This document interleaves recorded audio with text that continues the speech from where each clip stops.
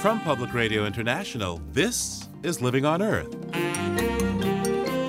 I'm Steve Curwood. Canada's federal government has a plan to dump coal and price carbon, and it stands on the shoulders of provinces. One thing that's very important to remember is that both in the Canadian system and the U.S. system, states have the brunt of the jurisdictions having to do with the fight against climate change. Quebec set up its cap and trade system with California while we had a national government that would not even say the words climate change. Also, Pennsylvania has its own cap-and-trade system for controlling air pollution, but the trading rules meant to clean up the air could actually be making it dirtier. I don't see that as improving the air quality to any great extent. It's like 3 steps forward, 2.99 steps back. That and more this week on Living on Earth. Stick around. From the Jennifer and Ted Stanley studios at the University of Massachusetts, Boston, and PRI, this is Living on Earth. I'm Steve Curwood. To keep promises made at the Paris Climate Summit, Canada is unrolling a master plan to deal with climate change, including a phase-out of coal by 2030 and a phase-in of carbon pricing by 2019. Provincial premiers and Indigenous leaders plan to meet with Prime Minister Justin Trudeau on December 9th to seal the deal. Mr. Trudeau also nixed a controversial new pipeline to carry heavy tar sands oil from Alberta to the West Coast. But he also approved the expansion of 2 existing pipelines that would carry the heavy crude from Alberta to refineries in British Columbia and Wisconsin. Mr. Trudeau says the Trans Mountain Pipeline expansion planned by Kinder Morgan to the west will meet the highest standards of environmental protection. Aside from the many and obvious economic benefits, we approved this project because it meets the strictest of environmental standards and fits within our national climate plan. We will require that Kinder Morgan meet or exceed all 157 of the binding conditions set out by the National Energy Board. As for the phase-out of coal, all but 4 provinces have already stopped using it or committed to do so. Quebec has led carbon pricing with a cap-and-trade program that is already linked to California and set to begin shortly with Ontario, and British Columbia already has a carbon tax. David Hurdle is Minister of Sustainable Development, the Environment, and the Fight Against Climate Change for Quebec, and he's on the line now from Quebec City. David, welcome back to Living on Earth. Great to be with you, Steve. What effect do you think phasing out coal will have on trade relations between Canada and the U.S.? We have a new president coming in who really likes coal. I think it's a clear signal from the Canadian government that from a national Canadian perspective, our federal government is serious about the fight against climate change. And that's a change from the previous federal government.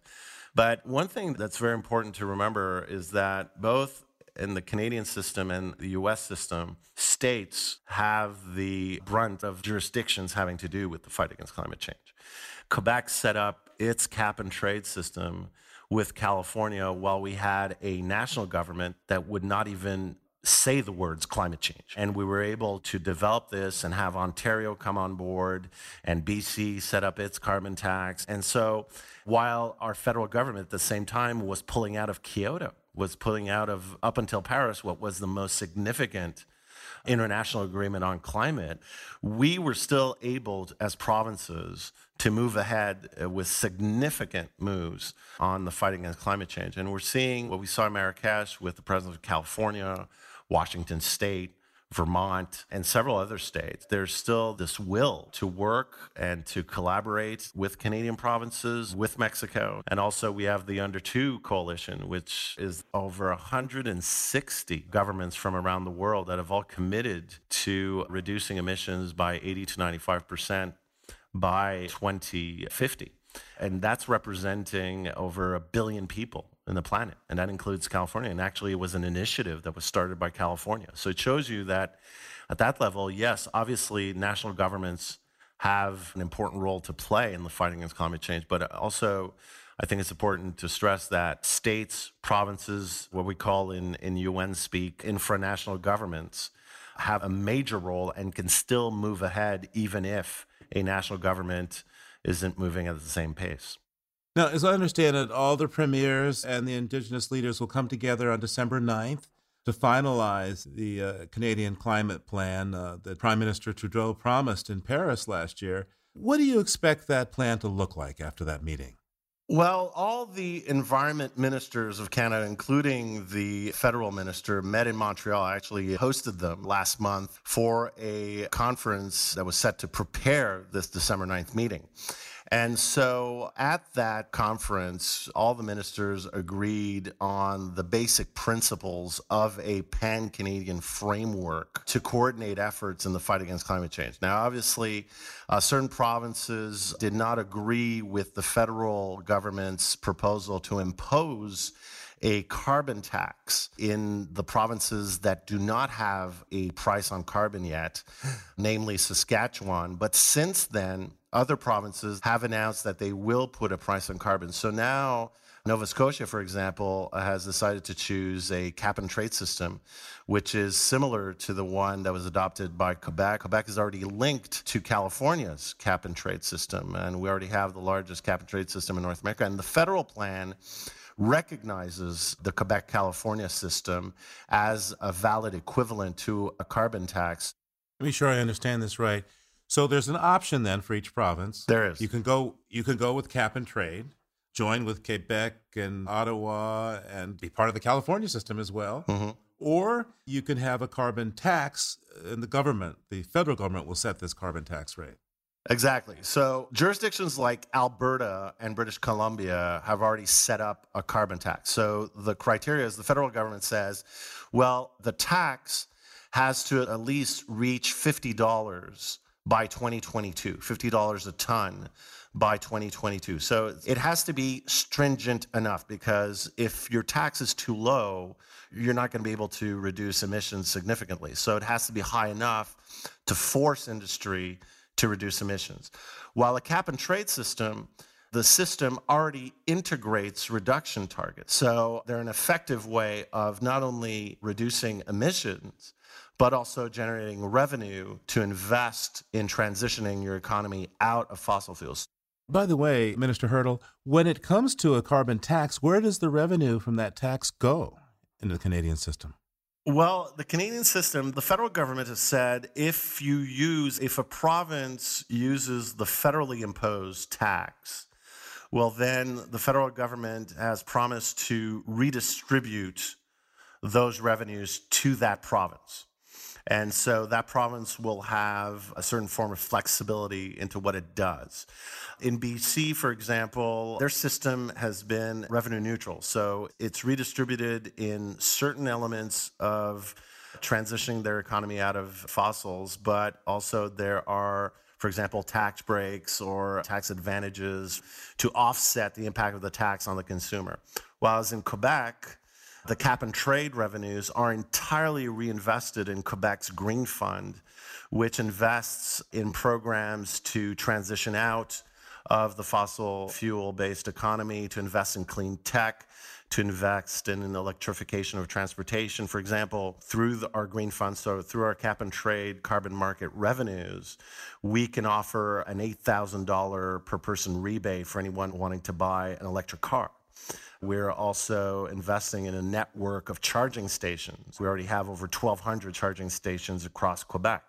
We're investing in waste management, for example. So we have different areas. We have about 30 different orientations through our climate change action plan, which spends the money which is generated from cap and trade. So far in almost 3 years now, we've generated over $1.4 billion through cap and trade, and that's entirely reinvested in Quebec's economy into clean tech, into adaptation measures, into mitigation measures in a wide series of fields.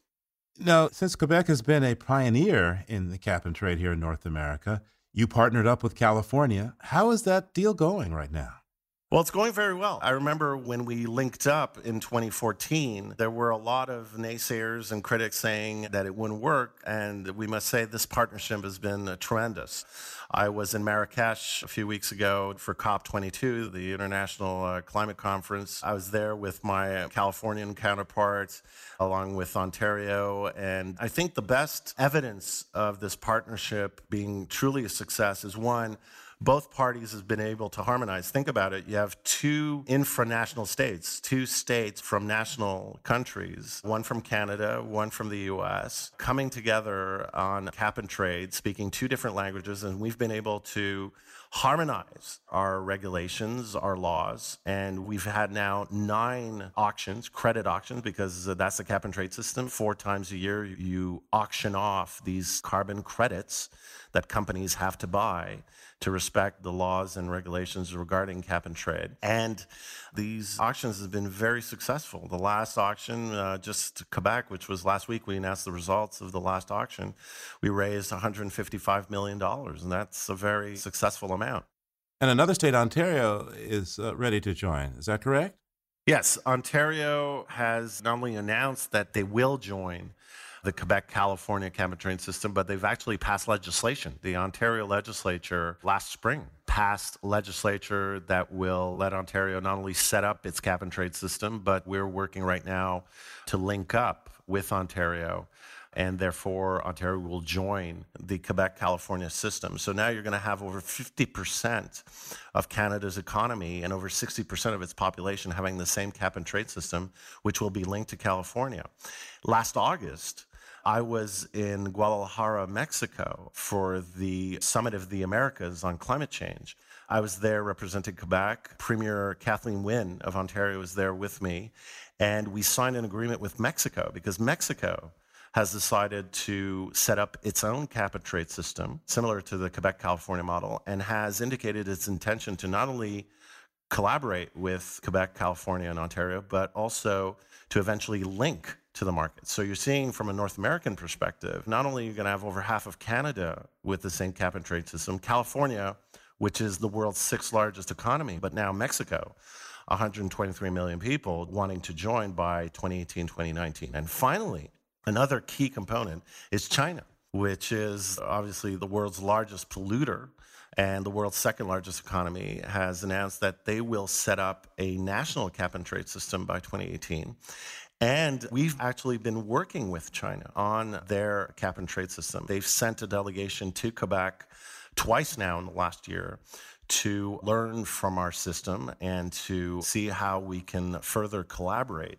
So would this mean that if I bought a credit in Quebec, I might be able to use it in my factory in China? We're not there yet. No, I think that's still a ways off. But I think you're seeing from a North American perspective that there's more and more collaboration, not only in Marrakesh, but throughout the past year. I've had very good conversations with my counterparts in several U.S. states. We've even had European countries interested in our North American cap and trade system. And so what I think right now where we're at with China is more about exchanging information, exchanging data, collaborating. And I think that's very encouraging for the future, because ultimately what we're going to need to do, all the nations, all the infranational states, the national governments, eventually, once we get past this initial stage of adopting carbon pricing, I think the next step is going to be harmonization. It's going to be about how we make sure that our systems collaborate with one another. And I think that what we've started with China is very encouraging at that level. And I take it that not too long from now, I can buy a credit in Quebec and use it in Guadalajara or in Veracruz. In Mexico, definitely. So what we're looking for right now, Mexico is already setting up a pilot project, and we've been working with them along with Ontario and California. And so there's definitely a path there to get us to a place where we will be linked with Mexico, but we're looking, maybe it'll take a few years, but it's definitely in the foreseeable future. What about this kind of buzz on the Jungle Telegraph that New York State might jump into the collaboration with Quebec and Ontario and California? Well, that's an exciting development. Obviously, we are open to discussions there. It's a very exciting buzz. We've heard it too. We know there's been some interesting, let's say, discussions that have occurred leading up to Paris and since Paris. And so we're continuing those conversations, but we're definitely interested in exploring ways of working much more closely together. David Hertel is the Minister of Sustainable Development, the Environment, and the Fight Against Climate Change. Thanks so much for taking the time with us today. Great to be with you, Steve. Thank you very much.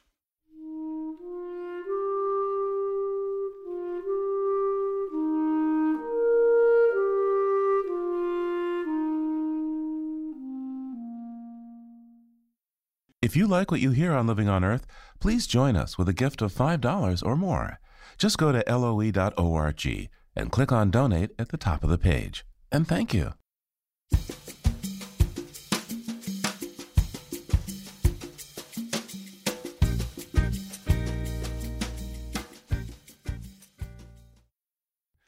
Time to look beyond the headlines now with Peter Dykstra of dailyclimate.org and environmental health news, that's EHN.org. Peter's on the line from Conyers, Georgia. Hi, Peter. What have you found? Hi, Steve. Let's start out with a new disease. It's new to me, at least, and it has links to extreme weather events. And since climate scientists say climate change will make such weather events harsher and more frequent, maybe climate change as well. Well, that sounds cheerful. It's springtime down under, and last week a heavy thunderstorm hit Melbourne, Australia's second largest city. That triggered an immense release of grass pollen, which in turn triggered something called thunderstorm asthma. At least 8 people died, and the city received 1,900 emergency calls in just 4 hours. Thunderstorm asthma? Has this ever happened before? Yeah, it has, but only in recent years. The first reported outbreak was in 1987. It's been reported in Europe as well from olive tree pollen in Italy, as well as other instances in Australia, though none of them have been this deadly. A few years back, a U.S. government-funded study here in the Atlanta area found asthma attacks often increased immediately after thunderstorms. And so there's possibly one more link between health and extreme weather caused by climate disruption. Hey, what else do you have? Well, despite all the hand-wringing from the fossil fuel industry about how the Paris Climate Agreement will wreck the economy, one big oil CEO said last week that he doesn't think it will hurt their bottom line at all. Well, that's kind of surprising. Talking about good news for the economy and the environment? Yeah, it does sound like that kind of good news, but it probably isn't. Royal Dutch Shell CEO Ben van Beurden said Paris won't hurt Shell's valuation because they'll be busy pumping every last drop of oil they own out of the ground and selling it. To be fair, unlike some of its big oil competitors, Shell has hedged its bets by investing heavily in renewable energy. By contrast, ExxonMobil has invested less in renewables than they paid their CEO in most years over the past decade. But even Exxon is beginning to look more seriously at things like fuel cell technology. Well, let's take our weekly look now back at environmental history. What did you bring us? Well, the legacy of U.S. nuclear weapons testing left its mark in several locations in the Pacific, in the Aleutian Islands, and of course, there were hundreds of U.S. nuclear blasts and British tests, too, at the test site north of Las Vegas. But 50 years ago this week, the second of 2 nuclear blasts detonated in a salt dome in southern Mississippi. Whoa, Mississippi in the 60s? I'm thinking more of the civil rights movement, not the Cold War. Yeah, the first of the 2 tests took place in October 1964, about a half-mile beneath Lamar County, Mississippi. They called it Project Salmon, and its stated purpose was to turn an underground salt deposit into a huge cave. They evacuated 400 nearby residents, paid them $10 per adult. The kids got out for half price at $5. Mission accomplished. They made the huge cave, but blast impact was much greater than expected on the surface. The Atomic Energy Commission received about 400 property damage claims after the blast, but they also received the thanks of pecan farmers in the area when thousands of pecans shook loose right in the middle of harvest time. So they got to pick pecans that year with a rake instead of a ladder, huh? Yes. Then 50 years ago, December 3rd, 1966, the second test took place inside the newly blasted salt cave. It was designed to be much smaller than the first blast, with a stated goal of seeing if a small nuclear blast could go undetected by other nations. So in effect, they were cheating in order to see if they would get caught? Yeah, sort of. The U.S. conducted its last nuclear test in Nevada in 1992, but of course concerns about nuclear weapons in the hands of nations both big and small remain. As does an enormous cleanup project at the nuclear weapons manufacturing sites. Peter Dykstra is with Environmental Health News. That's EHN.org and dailyclimate.org. Thanks, Peter. We'll talk to you again real soon. Okay, Steve. Thanks a lot. Talk to you soon. And there's more on these stories at our website, LOE.org.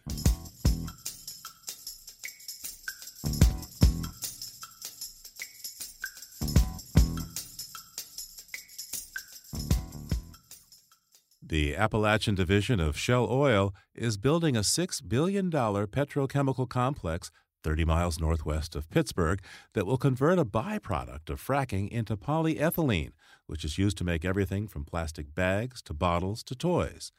This fracking byproduct is called ethane, and while this industrial facility is expected to create thousands of construction jobs and some 600 permanent ones, it is also forecast to increase air pollution in the region thanks to what's called an ethane cracker and the way its emissions are regulated.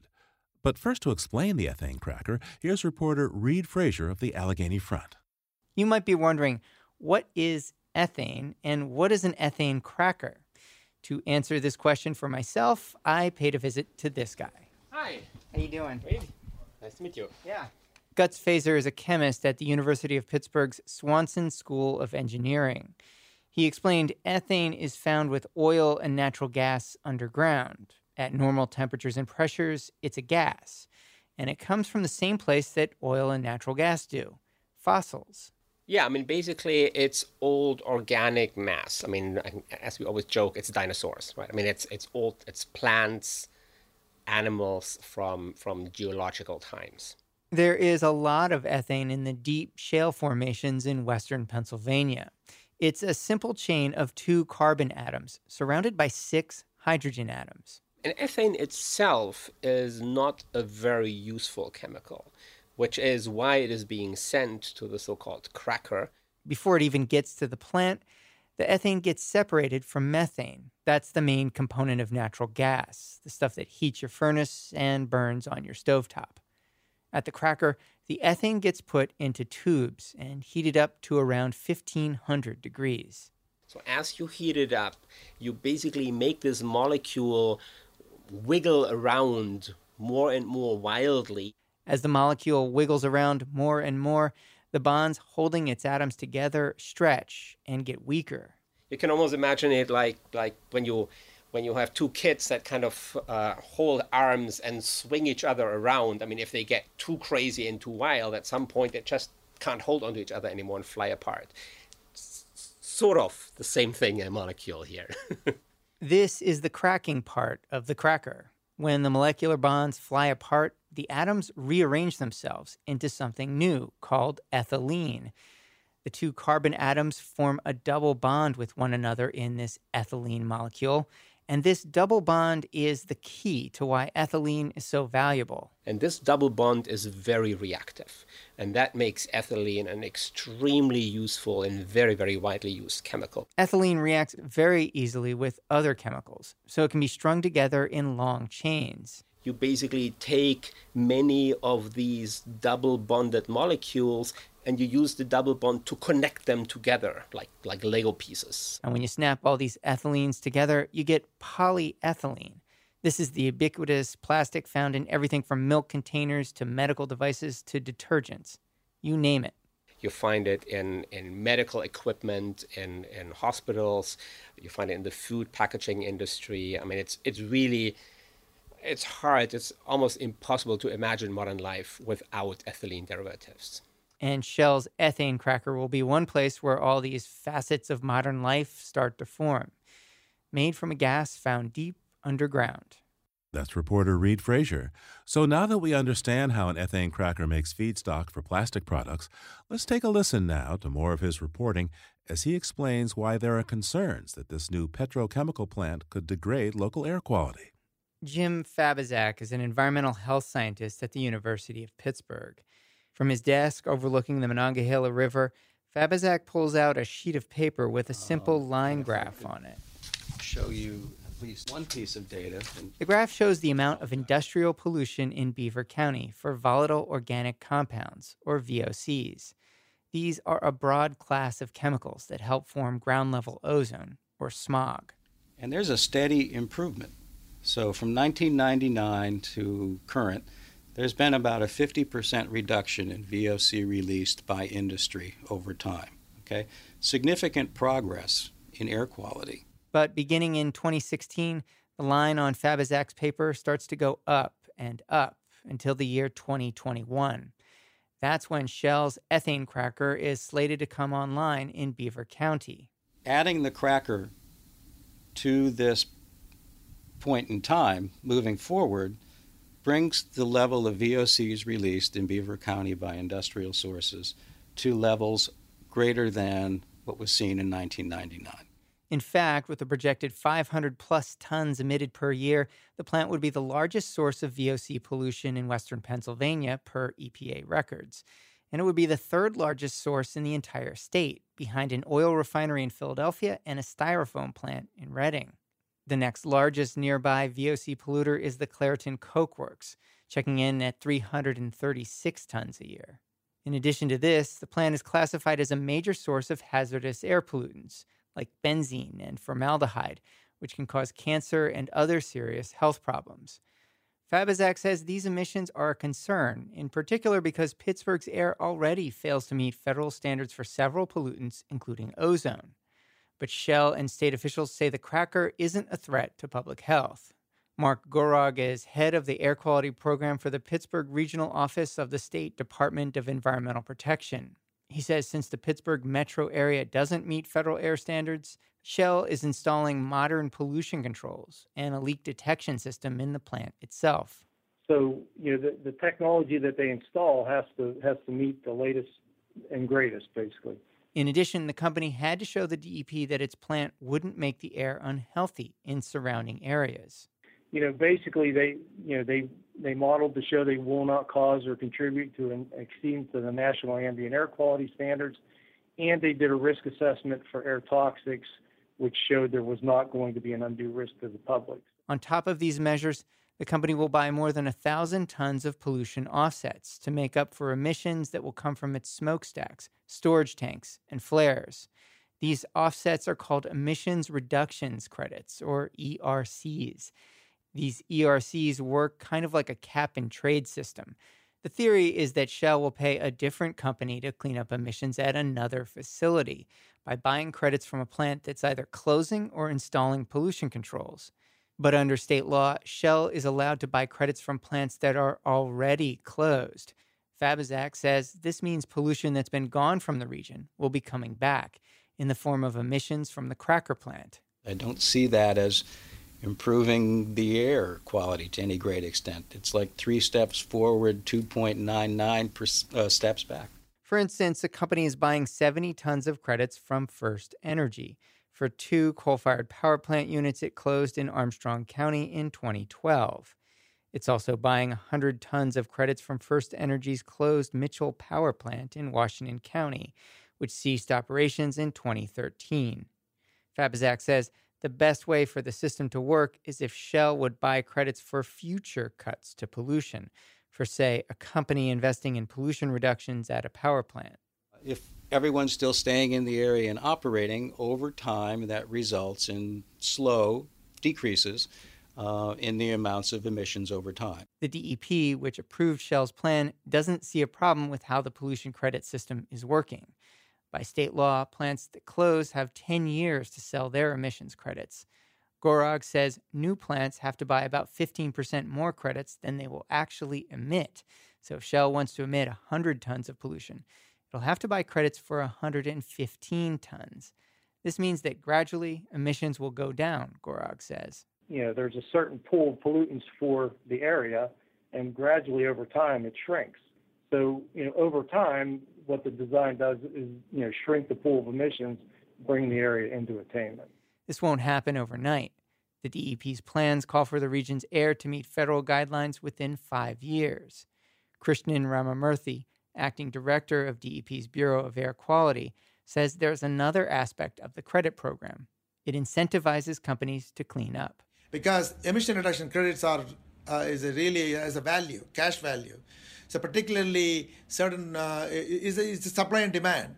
And if demand goes up for new plants to be built alongside the Shell plant, for instance, then the price of the credits will go up too, and could encourage companies to close older, dirtier plants. So they can really put additional controls to justify the control cost by selling some of the emission reduction credit in the program. Shell, in an emailed statement, declined to say how much it's spending on its emissions credits, but emphasized the plant was built on the site of an old zinc smelting plant, which had a heavy environmental impact of its own. Some of Shell's credits, in fact, came from that plant, which closed in 2014. With or without Shell's ethane cracker, DEP officials admit it won't be easy for Pittsburgh to meet federal air standards in the near future. That's because last year the EPA enacted stricter rules for ozone. I'm Reed Frazier.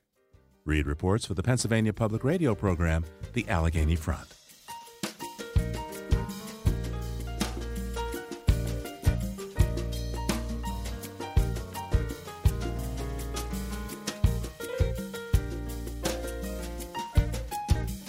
Coming up, how a smarter soybean can help fight hunger. That's just ahead here on Living on Earth. Stay tuned. Support for Living on Earth comes from the Gordon and Betty Moore Foundation and from a friend of Sailors for the Sea, working with boaters to restore ocean health. It's Living on Earth. I'm Steve Curwood. In a moment, the blobs that are taking over the oceans. But first, here's this week's note on emerging science from Alex Metzger. Legumes, foods like beans, peas, and lentils, are among the oldest cultivated plants on Earth. Their historical roots date back 5,000 years to Mesopotamia, the birthplace of agriculture. These crops are packed with protein, fiber, and other nutrients, and currently account for 30% of the world's agricultural production. They also enrich the soil by converting nitrogen from the atmosphere into a form plants can use through a symbiotic relationship with root bacteria known as rhizobia. So many organic and conservation-minded farmers plant legumes instead of adding synthetic fertilizers to their fields. This nitrogen-fixing ability is the basis of a recent scientific breakthrough.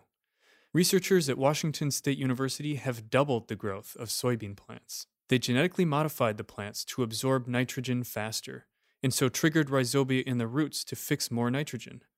This chain reaction created bigger, healthier plants that produced more seed.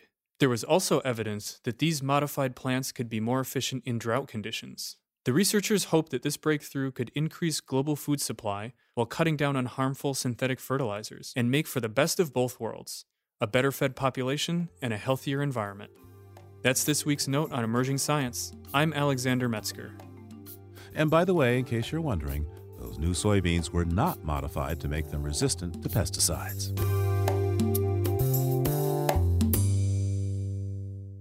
Most ocean species that are affected by humans are being harmed, not helped by our presence. From overfishing to bycatch to plastic pollution to warming ocean temperatures, we're changing the oceans in ways that are reducing the populations of everything from tuna to right whales to dolphins. Yet it appears that these threats to the very survival of many marine species may actually be helping one class of sea life, jellyfish. Australian-based biologist Lisa Ann Gershwin has a rare passion for this slimy, slippery, stinging sea creature. In fact, she's personally identified 200 new species and is one of the foremost experts on these intriguing but hardly cuddly beings. Speaking to Lisa Ann Gershwin at the New England Aquarium, Living on Earth's Helen Palmer asked her what is so fascinating about jellyfish. Oh, heavens, what's not? I'm drawn to several features about them. I love how beautiful they are. There is just something dreamy and otherworldly and mesmerizing about jellies. And I've been drawn to that since the very first time I laid eyes on them. But as a scientist, I'm also drawn to how different they are and how unknown they are. And they're incredibly primitive beings.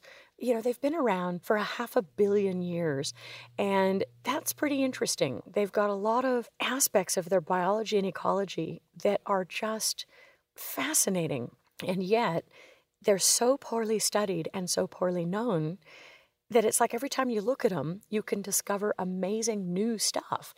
And I really like that aspect as a scientist, to be able to make so many discoveries of new species, new behaviors, new aspects of biology and ecology.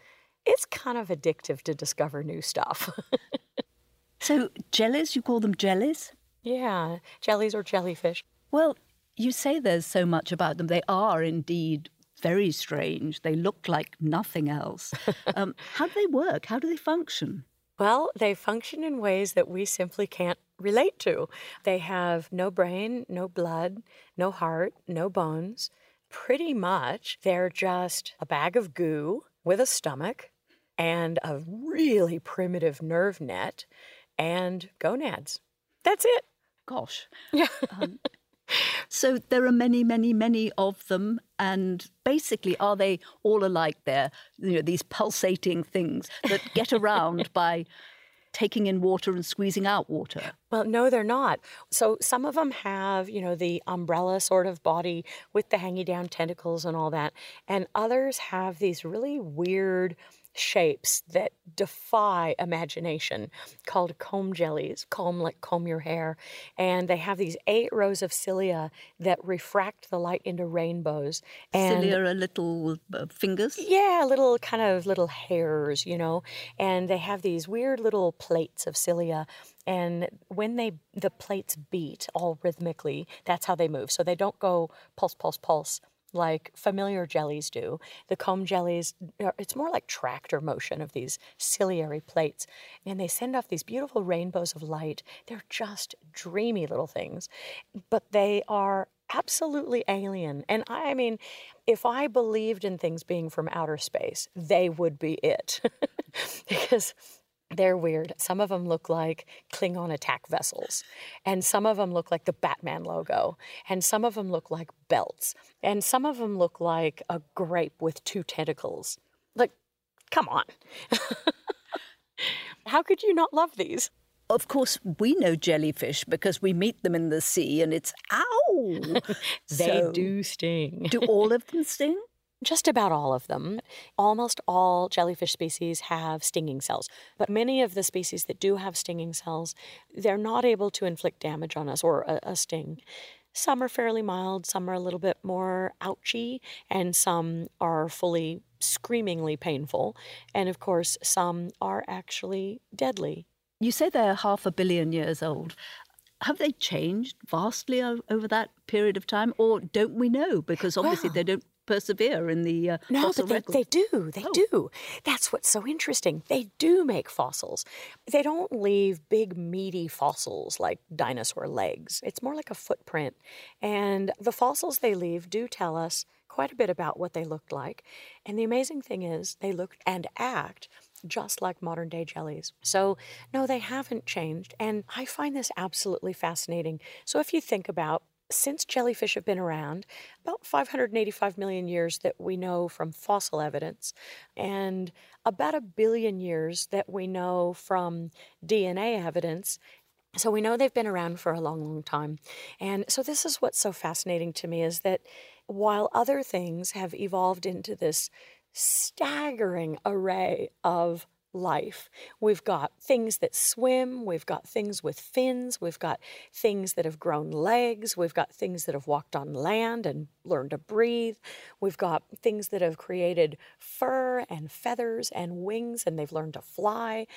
All these incredible array of animal life that has evolved in that time since jellyfish first swam the seas, or, drifted really. And they haven't changed because they haven't needed to. So what they do works. It's that simple. But what's really amazing, even more than that, is what we're doing as a normal part of being human. Our waste and our coastal construction and our fishing and our carbon dioxide and all of these things. We are creating a world for jellyfish that they're loving. We're giving them the biggest break of their entire history. I was going to ask you, in fact, what is the ideal circumstance for a jellyfish? What would be an ideal sort of habitat for jellyfish?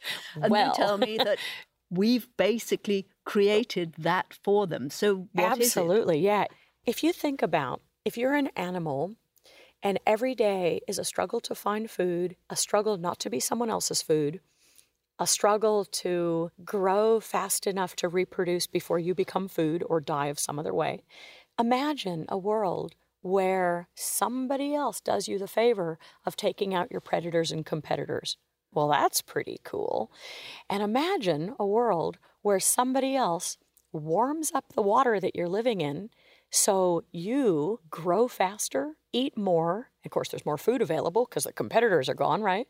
You reproduce more, and you live longer to do more of it. You'd be pretty happy. jellyfish don't have a brain, so I think they're not actually happy, right? But man, they're loving it. So we've basically done so much fishing of the top predators that the things that ate jellyfish aren't there so much anymore. Yeah, so you think about jellyfish are eaten by turtles. Well, we've taken out a lot of turtles, and a lot of turtles have died not necessarily only from fishing, but by having less food available and by plastic and beaches having lights, and we're creating a world that's pretty hostile to turtles. So, fewer turtles, more jellies. There's a fair few types of fish that only eat jellyfish, but, we seem to be taking those out too. And a lot of crabs eat jellyfish, and we're taking those out too. Like the blue swimmer crabs that, it's like everybody's favorite crab. Yeah, those eat jellyfish, but we take a lot of those out. Well, I think many of us who've been swimming to our favourite swimming holes have discovered you can't go in because what's there? Lots and lots and lots of jellyfish. So there really is a plague of jellyfish, as it were. They are having a renaissance in many, many places. Of course, not every place has been overrun by jellies, of course. And of course, not every species of jellyfish is, absolutely rambunctious and out of control. Some species are actually suffering from the changes we're causing in the environment. But there are some jellies that are doing really, really, really well. And they're just causing untold problems for all sorts of marine industries, from tourism where they're stinging people or people are afraid of being stung, to power plants that are having emergency shutdowns, to salmon farms, to fishing vessels, and of course, ecosystems that are being taken over with jellyfish as the top predator. And that just bends your mind backwards. Like, you think about, hang on, jellyfish is the top predator. What about fish and sharks and whales? It's not that they're eating sharks, but they eat the food that the food of sharks would eat. And so jellyfish are able to cripple an ecosystem at the ankles. So they basically are eating the plankton, which would have fed the little fish, which would have fed the bigger fish, which would have fed the sharks. That's exactly right. Or maybe one or two more levels in there. But yeah, so jellyfish are eating the eggs and larvae of quite large species. And they also eat the plankton that the larvae would eat. So yeah, this double whammy of predation and competition is pretty incredible. Simple, but incredible. Now, there are other problems that jellyfish cause, particularly why do they cause problems for power plants? Yeah, so power plants seem to be a really interesting thing with jellies. So basically it goes like this. You've got a power plant, might be nuclear, might be coal-fired, might be whatever. But if it draws cooling water from the ocean or an estuary or, anything where jellyfish could conceivably be, when jellyfish bloom into superabundances, these power plants suck in all these jellies, and the engines that are cooled by the seawater shut down. It could be potentially catastrophic if the plant weren't shut down proactively. So we have managed to create for ourselves a real problem with these creatures that you really love. What can we do about it? Well, I get this question a lot, as you might imagine. There are people making a lot of money developing products based on jellyfish to stimulate fishing of jellyfish. And I say go for it. Seriously, I think that's great. I don't have any problem with that. Some of them are a bit misguided, but we have to learn that way, right? But there are some that I think are really good products that are useful, and I'm completely supportive. Things like?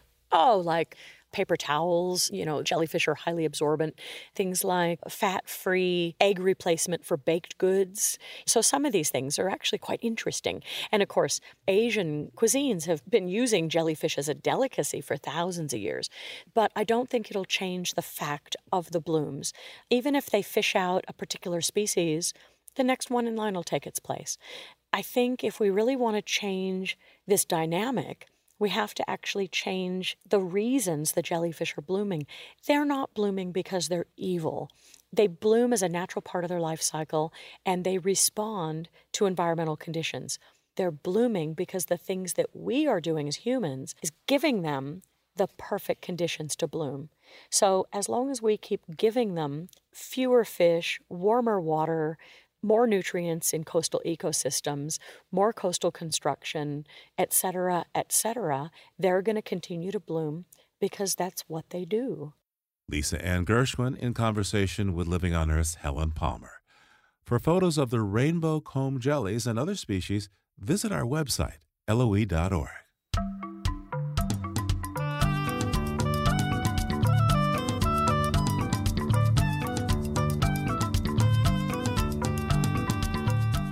Time for a flight of fancy now, way up over the warm southern oceans with one of the most iconic and breathtaking of all tropical seabirds.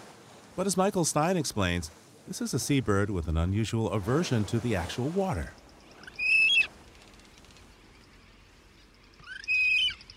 Soaring above the warm oceans of the world, frigate birds cut a distinctive profile. Huge, slim, angular black birds with a 7-foot wingspan and long scissor-like tails. They blithely chase down smaller birds like boobies to steal their fishy prey, or drop to just above the surface and snatch fish from the water. Perched atop a rocky islet or dead mangrove tree, they look like seagoing vultures. But one thing you'll never see is a frigate bird floating on the ocean. Because their feathers, unlike those of nearly all other seabirds, are not waterproof. Instead, the frigate bird is a master of staying aloft. Tracking devices placed on frigate birds near Madagascar showed that they often stay in the air for a month and a half at a time. They'll soar above the ocean, riding a complex roller coaster of air. Intentionally flying into a cumulus cloud, which has a powerful updraft, they may rise as high as 2.5 miles into the frigid atmosphere. From this high point, a frigate bird can glide more than 35 miles without flapping its wings. Which is how this seabird, that can't get its feathers wet, survives over the open ocean. I'm Michael Stein. For pictures of these majestic frigate birds, coast on over to our website, LOE.org. Next time on Living on Earth, fish farming is big in China, and there have been lots of questions about hygiene and quality. One tilapia farmer has a novel plan to reassure consumers. We will now proceed to do something no one in the industry has done before.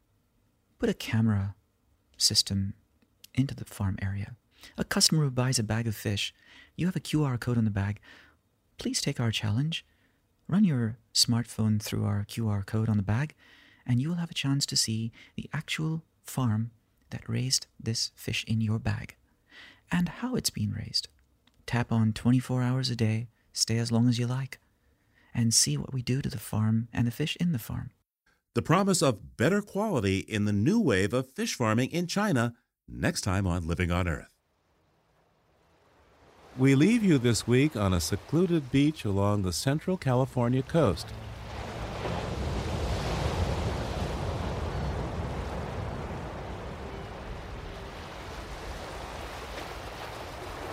The mesmerizing sounds of the Pacific at Big Sur. If you listen closely, you'll hear some barking sea lions as well.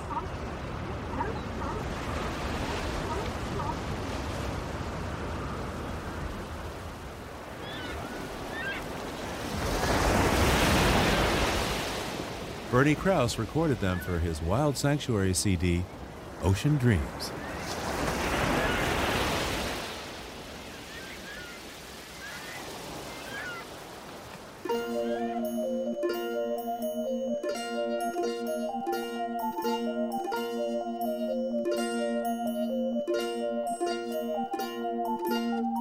Living on Earth is produced by the World Media Foundation. Our crew includes Naomi Ehrenberg, Bobby Bascom, Aidan Connolly, Savannah Christensen, Jenny Doring, Jamie Kaiser, Don Lyman, Alex Metzger, Helen Palmer, Adelaide Chen, Jennifer Marquis, and Yolanda Omari. Tom Tiger engineered our show with help from Jeff Wade, Jake Rigo, and Noel Flatt. Alison Aristine composed our themes. You can hear us anytime at LOE.org, and like us, please, on our Facebook page. It's PRI's Living on Earth, and we tweet from @LivingOnEarth. I'm Steve Curwood. Thanks for listening. Funding for Living on Earth comes from you, our listeners, and from the University of Massachusetts Boston, in association with its School for the Environment, developing the next generation of environmental leaders, and from the Grantham Foundation for the Protection of the Environment, supporting strategic communications and collaboration in solving the world's most pressing environmental problems. Support also comes from the Energy Foundation, serving the public interest by helping to build a strong, clean energy economy. From Gilman Ordway, and from Solar City, America's solar power provider. Solar City is dedicated to revolutionizing the way energy is delivered by giving customers a renewable alternative to fossil fuels. Information at 888-997-1703. That's 888-997-1703. PRI, Public Radio International.